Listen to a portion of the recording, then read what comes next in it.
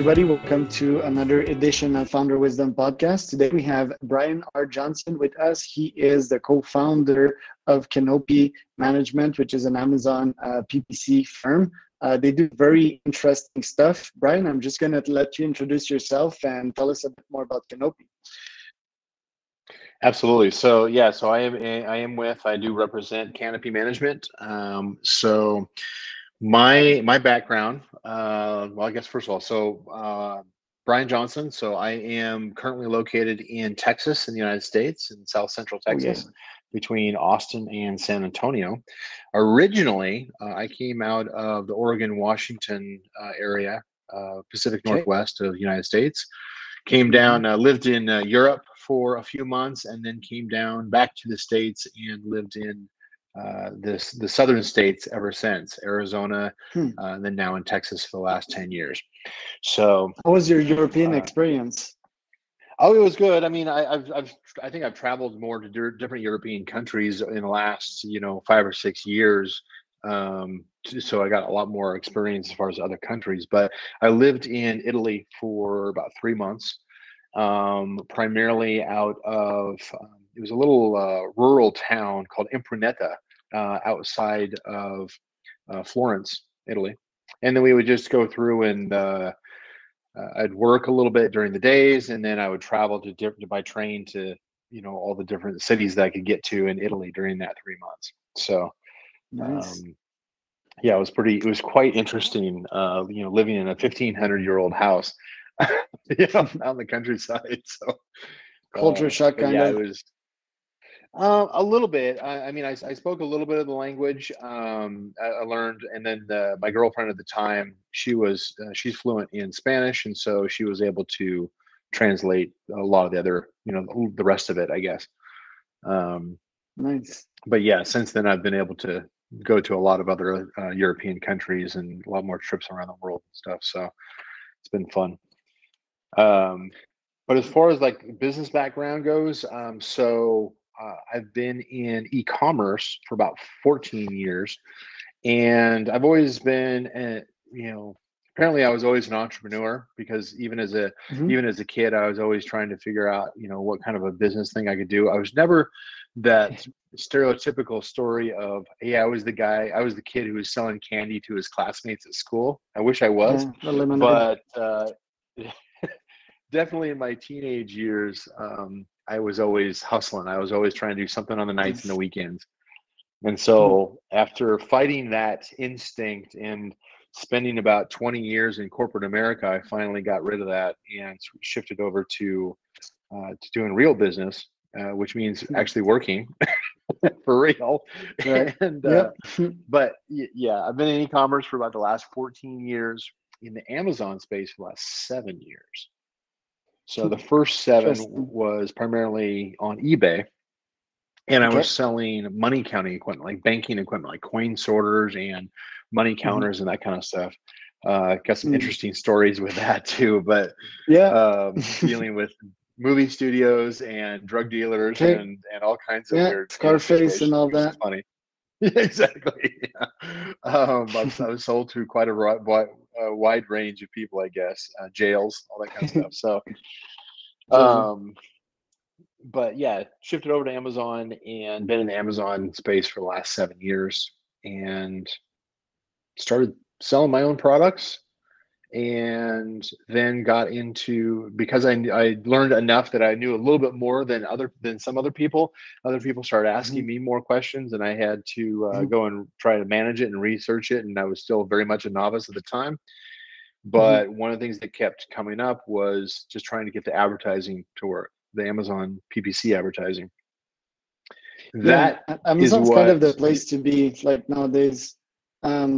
And we'll talk a bit more about that. I just want to go back in time and revisit the point that you mentioned, basically about being an entrepreneur at an earlier age. Like, funny enough, my dad was an entrepreneur, but in my generation, we had the curse of video games. So, like, it was kind of, do I stay and play Xbox and become the best at Call of Duty and at World of Warcraft, or do I start a venture? And I think Right. that's one bad thing about video games, although they do shaped my brain and gave me unfair advantage later on, from being like so productive and so focused on one thing. And, you know, the gamification of all of it, I think it gave us a massive advantage on my generations, although most of our parents were like, yeah, what are you doing? You're wasting your time. And frankly, I think I'd be like that with my kids, you know, nowadays.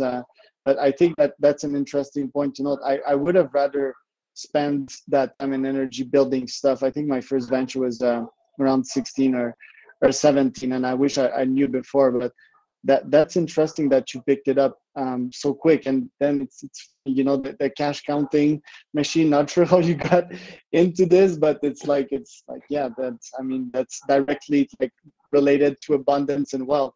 And then I guess you found yourself at another nice place lately, which is Amazon. I mean, that's pretty much a place to be. The company has grown like almost twofold since like 5 years or so. It has pretty much Yeah. exploded during COVID. Have you felt that through the business? Have you felt like a massive influx of clients in the past 2 years?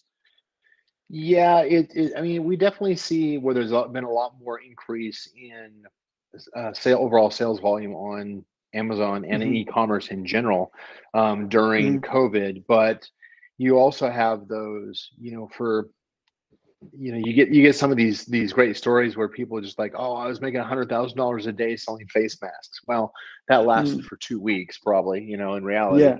And then you And how have much others money that's do they like, cost? You know, like they always hide these right. these types of things. Yeah, well, yeah, there's definitely is like, were they actually, making a profit off of it? And because of the high prices at the time, they probably were. Um, Certainly there's other stories where you've got where somebody, their whole product line was to serve two markets. For instance, we had a client like this that we tried to salvage, and they ended up pivoting. There's a great story behind that, but they Mm.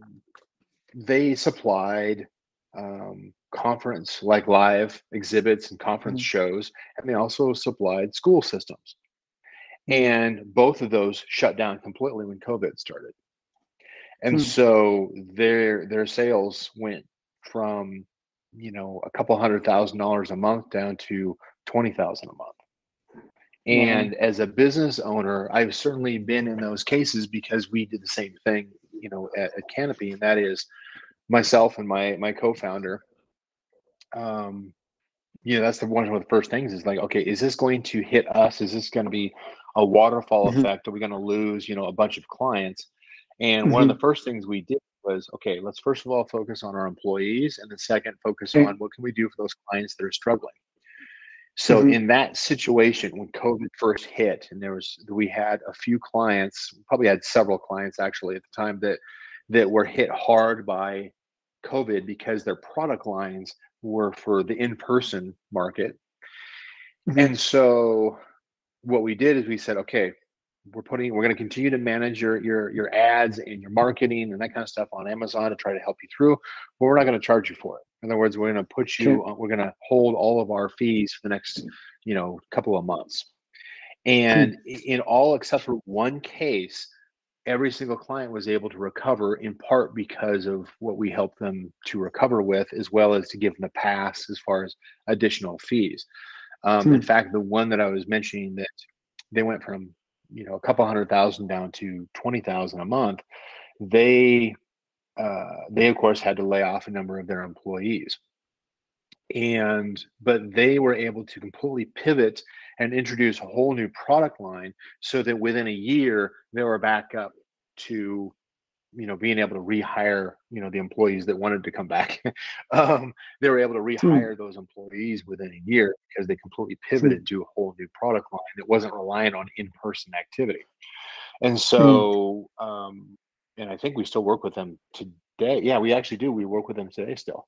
So that actually Hmm. created more of a kind of a long-term case. Now, what myself and my co-founder did from an agency standpoint, at the beginning of COVID, we said, okay, we need to store cash real fast to make sure that we can keep everybody employed who works for us. Hmm. The payrolls. Because Yeah, so for the payroll, right? We need to basically say, okay, we need to set aside probably 3 months of additional reserve in addition to what we would Hmm. normally have, an additional 3 months of payroll reserve. Because one of the things we realized really quick is it's not simply just, oh, we have this one person who's working for us. A Hmm. lot of times, we heard this many, many times, is the spouses or family members of our employees, they were Hmm. getting laid off from their jobs. So Yep. they were already Mm. taking an income hit. Terrible. And if we had to cut back, if we had to lay somebody off, then the family has no income. And that Yeah. wasn't acceptable Zero. to us. And Hmm. so my co-founder and I, my partner and I, we said, okay, we're not taking a dime from the company, we're putting everything into Okay. payroll savings. And we did that for 2.5 months. Um, Wow. we didn't take anything out of the company. Until Just things and got we didn't better, have right? to lay off anybody. Yeah, we didn't have to lay off anybody. That's pretty cool. That's a So cool story. I mean, mine was a bit more chaotic. I still remember the time and place because as a digital nomad, I travel a lot, and I would change pretty much country every month. But then, like once this thing hit, I would change cities in Mexico every month. And I still remember where I was, and at the time I was serving realtors, doing Facebook ads for them, and I was worried because these guys, everything was on pause. They couldn't visit house literally and that lasted probably like a couple months. And by then, I knew I needed to pivot. So everything in life, once you look at it, every negative events in life, once you look at it like after, in the future later on, I look at it with like grateful eyes because I pivoted from a business model also that wasn't working with people that weren't willing to pay for my services back in the days, realtors, um, certainly it stressed me out. And yeah, I didn't know if I would be able to meet the payrolls, and so forth. But yeah. yeah, looking back at it, I'm definitely grateful. I'm curious as how you met Brian, basically, because your co-founder is named Brian. How did you guys meet? So he'd actually hired me to coach him or to consult for his brand because at the time Okay. I had kind of jumping back to my Amazon story is Mhm. after I had started my own product, um, I started actually coaching and consulting for other Mhm. brands that were friends of mine, right? So just kind of helping them Mhm. do a favor. One of the things I realized was I didn't know how to do the advertising, so I went out seeking, okay, how do I learn how to do the advertising on Amazon? Mhm. And there wasn't anything, Okay. crickets. There wasn't training courses, there wasn't community, there wasn't software, there wasn't Mhm. coaches or anything like that. Just didn't exist. And so I Yeah. started just researching it because I didn't have any other choice. And I started a Facebook group called Amazon Okay. PPC Troubleshooting just to talk about Okay. troubleshooting advertising for Amazon, right? Yeah. Very, very narrow, right? When everybody else Yeah. they had their groups and their podcasts and they're saying like everything about selling on Amazon. But then they'd pull me on to their podcasts and their groups to talk about advertising because they didn't know the Mhm. advertising either. Yeah. And Yeah. I had originally started out the group as like a little mastermind, like a little discussion. Mhm. Like, hey, I was Mhm. expecting like maybe 50, 60 people would get together and say, hey, how do you use this or what's working for you? Yeah. That group has 22,000 sellers in it today. Holy shit. So, Was it organic or did you but like promote it in some way? all, well, we did have that's actually a good point. So I did go into other groups and I would make comments and I would try to be helpful. Mhm. And if I did try to promote my own group, Okay. or subsequently I created the first Amazon advertising software, very Mhm. rudimentary, very ugly. It's like I've heard a statement says like, look, if you launch your um if you're not embarrassed by your first launch, then you're too late. You waited too long to come to Exactly. market. If you're not embarrassed by the first version, I was embarrassed by the first version, so I actually hit that one Yeah. correctly. Um, but I did try to go into other groups, and while I was being helpful on one hand, I was occasionally like, hey, here's my site, or here's my link, whatever. And of course, as should have happened, is the moderator would of course, the group owner would shut me down and say, like, yeah, you can't do that. But they at least recognized that I was providing value to their community. So they simply just slapped my hand. I don't have that kind of tolerance in my own group. If somebody comes in, they post a link and say, hey, you can hire me, you're gone. You're banned from the group. There's no second chance. Would you also ban they, someone posting for a job? Like I post for jobs, like, hey, I'm looking for this person. Would you ban me? No, not necessarily. It depends on what the intent is behind it. So if Okay. somebody's simply just like going, hey, I'm looking to hire somebody, whatever, I'll probably let it go. Okay. Also, anybody that I know that has contributed some valuable information, then of course I would let them ride. I might mention it to say, hey, easy with the links and that kind of stuff. But if somebody just comes in their first week and they're like going, oh, here's my link to my Fiverr gig and all that kind of stuff, like, yeah, sorry, you're not doing that here. So I tried to keep the quality up by being the mean ogre, but anyway, so created the community, created the software. That was like early days, and that's probably how you met Brian. Yeah, well, so Brian actually, yeah. Let me bridge that. So Brian was aware, apparently, as Brian tells the story, is when he was looking around for somebody to consult for his own brand, he started going into different groups and saying, hey, who do you listen to? Who do you respect? Who really knows their stuff? And people kept on pointing to me. Or they'd point to somebody else, and then he'd ask them and say, okay, who did you learn from? And they'd point back to me. So ultimately, it's because I had laid the groundwork of being out there in service, essentially, to the community and really trying to help people genuinely. First, that does two things. One is it certainly can make a name for yourself, but it also puts you to the fire. In other words, when people start coming to you for the answers, you always end up having to have the answers, which means you got to be ready to go out and research all the answers, even if you don't know exactly. Yeah, you need to know your shit. Like, generally speaking, exactly. I have a saying. Most people say, like, hey, never be the smartest in the room. I said the other way around, always be the smartest in the room. Obviously, put yourself with smart people, but always be the smartest among smartest. Yeah, that's great. And yeah, like, I guess he saw an expert or someone that he could consult with. He hired you, and after that he saw results and he was like, okay, this stuff is exploding, let's start something together. Is it how it went? That's exactly, yeah. And that carried over to us creating the whole training course, what we call Sponsored Products Academy, which is the first professional, like, 4-week training course that we launched. And that it was a crazy amount of work creating a course. Oh my gosh. It is very painful how many hours it takes to create a course that is that big.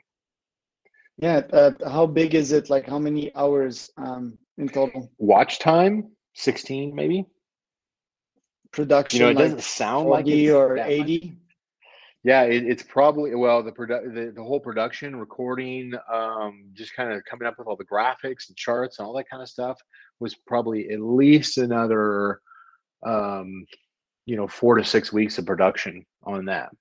And so, I mean, there was literally, there was literally a week where I had a cot, a fold up bed, right? A cot in my office because I didn't go home because I was just like I was so unbelievably over caffeinated and bloodshot eyes for a week straight, just trying to produce all the content, just trying to get it all out of my head and into this course, just so that we could meet our launch deadline.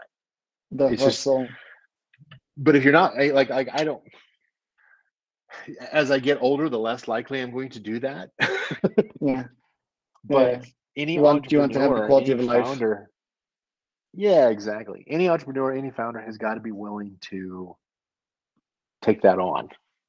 That's how you're going to be how's successful. The course doing right now? Like, is it doing well? Like, how many sales are you hitting on a monthly basis?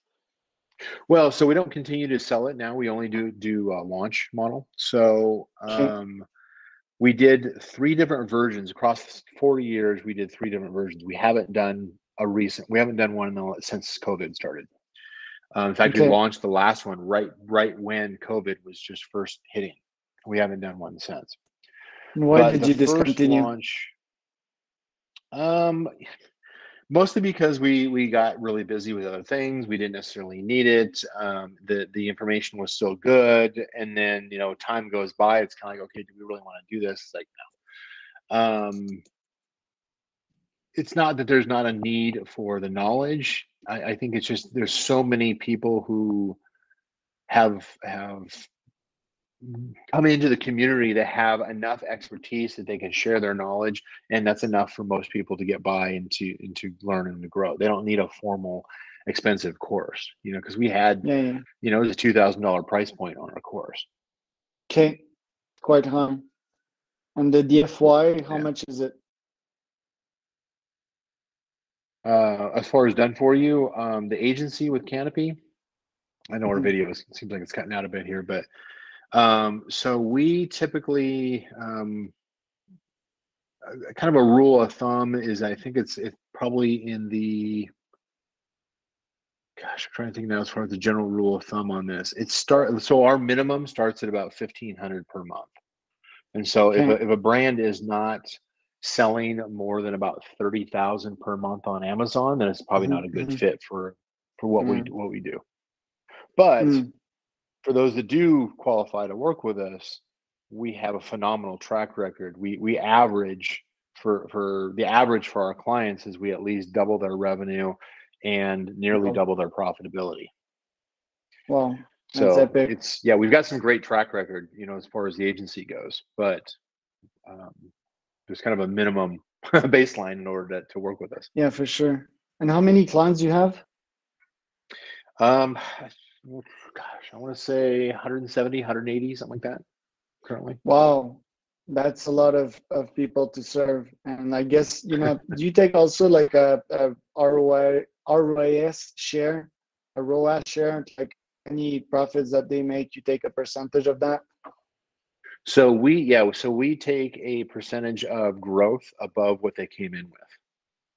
Okay. So it's a pretty small percentage. Certainly, we're giving a lot more value than we're taking. But yeah, it is based off of. It wasn't always that. We've adapted the pricing model over the years.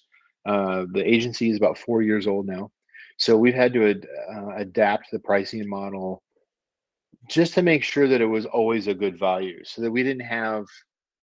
Because honestly, one of the things that would come back is we'd have each quarter, each year, some accountant or tax attorney or controller or something like that would come in and talk to the CEO and say, hey, your biggest expense consistently every month is this agency over here. Like if we got rid of that expense, then we could be this much more profitable. The problem was we didn't do a good enough job early on in educating the leadership, the CEO, of here's the results that we're producing for you, and here's ultimately the final benefit to you, so that they could push back on that person and say, look, the ROI is where we need it to be. We're going to continue to spend that money. Yes, it's the highest expense, but keep spending it. And so they get influenced by their controller or their accountant without having showing without your being able work to is super defend. important. Yeah.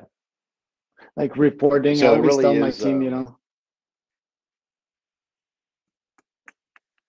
Yeah, you have to communicate it in a way that you've got to answer the question consistently every single week, every single month is what's in it for me to continue to pay you for what you're doing, if that's a service. Yeah. Same thing that I teach in the Amazon world for a product listing is you've got to answer the question of what's in it for me if I buy your product to the consumer. Otherwise, Always. you can't just assume that they're going to just magically come up with the answer for themselves. If you should be able to hand it to them on a silver platter and say, here you go. It should be obvious that you know exactly why you're purchasing this product or this service. And yes, that's something reminding that them. is, reminding them through what's the reports, benefit? because humans are imperfect. They often forget, and just putting a report every Friday in their screen, reminding them the results you achieve for them, is always great. Whether you're a startup, whether you're an employee, if you're an employee, like I asked my employees during the daily stand-ups to come up with victories, every meeting, every single day. Yeah. Yesterday we agreed that we would do that. Today, did you come with a victory? Did you come with like a bottle of wine to my house, or did you come empty-headed and you expect me to feed you? Right. That's a good point. That's a good way of putting it. Yeah, we do the daily stand-ups also.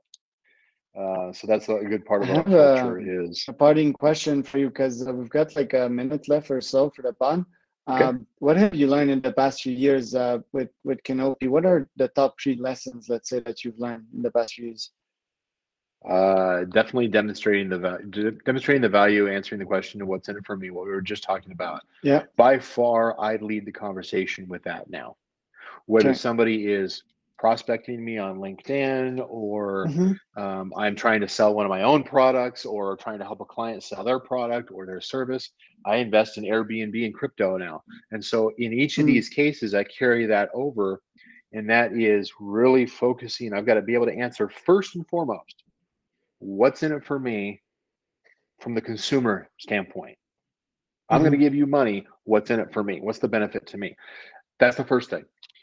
Second thing, from an agency standpoint, from any business standpoint, is not having processes or having broken processes and SOPs is a surefire way to kill your company. Like if you don't have, you're not going to last more than a year just winging it based off of, because you might have subject matter experts in-house. That's who I was. But we had to get it out of my head and onto paper and into a checklist so that other people could replicate the same results with consistency. If you don't have those SOPs, you're going to get inconsistency. You're going to lose clients. You're going to have high turnover, and it's just going to go down from there. So the processes and the SOPs need to be created as early on as possible. The third thing, treat people fairly. That's part of how we adjusted our pricing model. Is we said, look, we want to make this more and more fair to our clients. And then we also make sure that we're constantly working for our own staff or our own people. We're constantly asking the question of like, what can we do for you? Where did like you said, with the daily stand-up, we do the same thing company-wide on Zoom. We'll literally have 60 to 100 plus, employees that'll jump on every single morning, depending on what time zone and whether or not they're available. But they'll jump on and we'll share, where did we win yesterday? What were the big, and who helped you? Who got caught being awesome? Who helped you to win yesterday? So we're constantly building up the team through that daily interaction and constantly recognizing each other for the teamwork that we provide. So those are the big 3. Pretty cool. Good lessons. Well, Brian, thank you for that. Thank you for your knowledge. Thank you for your presence today. It was a very cool podcast. Learned a lot through your past and like your journey with Canopy. And those lessons are pretty good, especially the second one with SOP. I'm going to write it down for sure. So thank you for your gift today. And have yourself a great day, great weekend. Sounds good. You too. Thank you. All right. Thank you. Bye.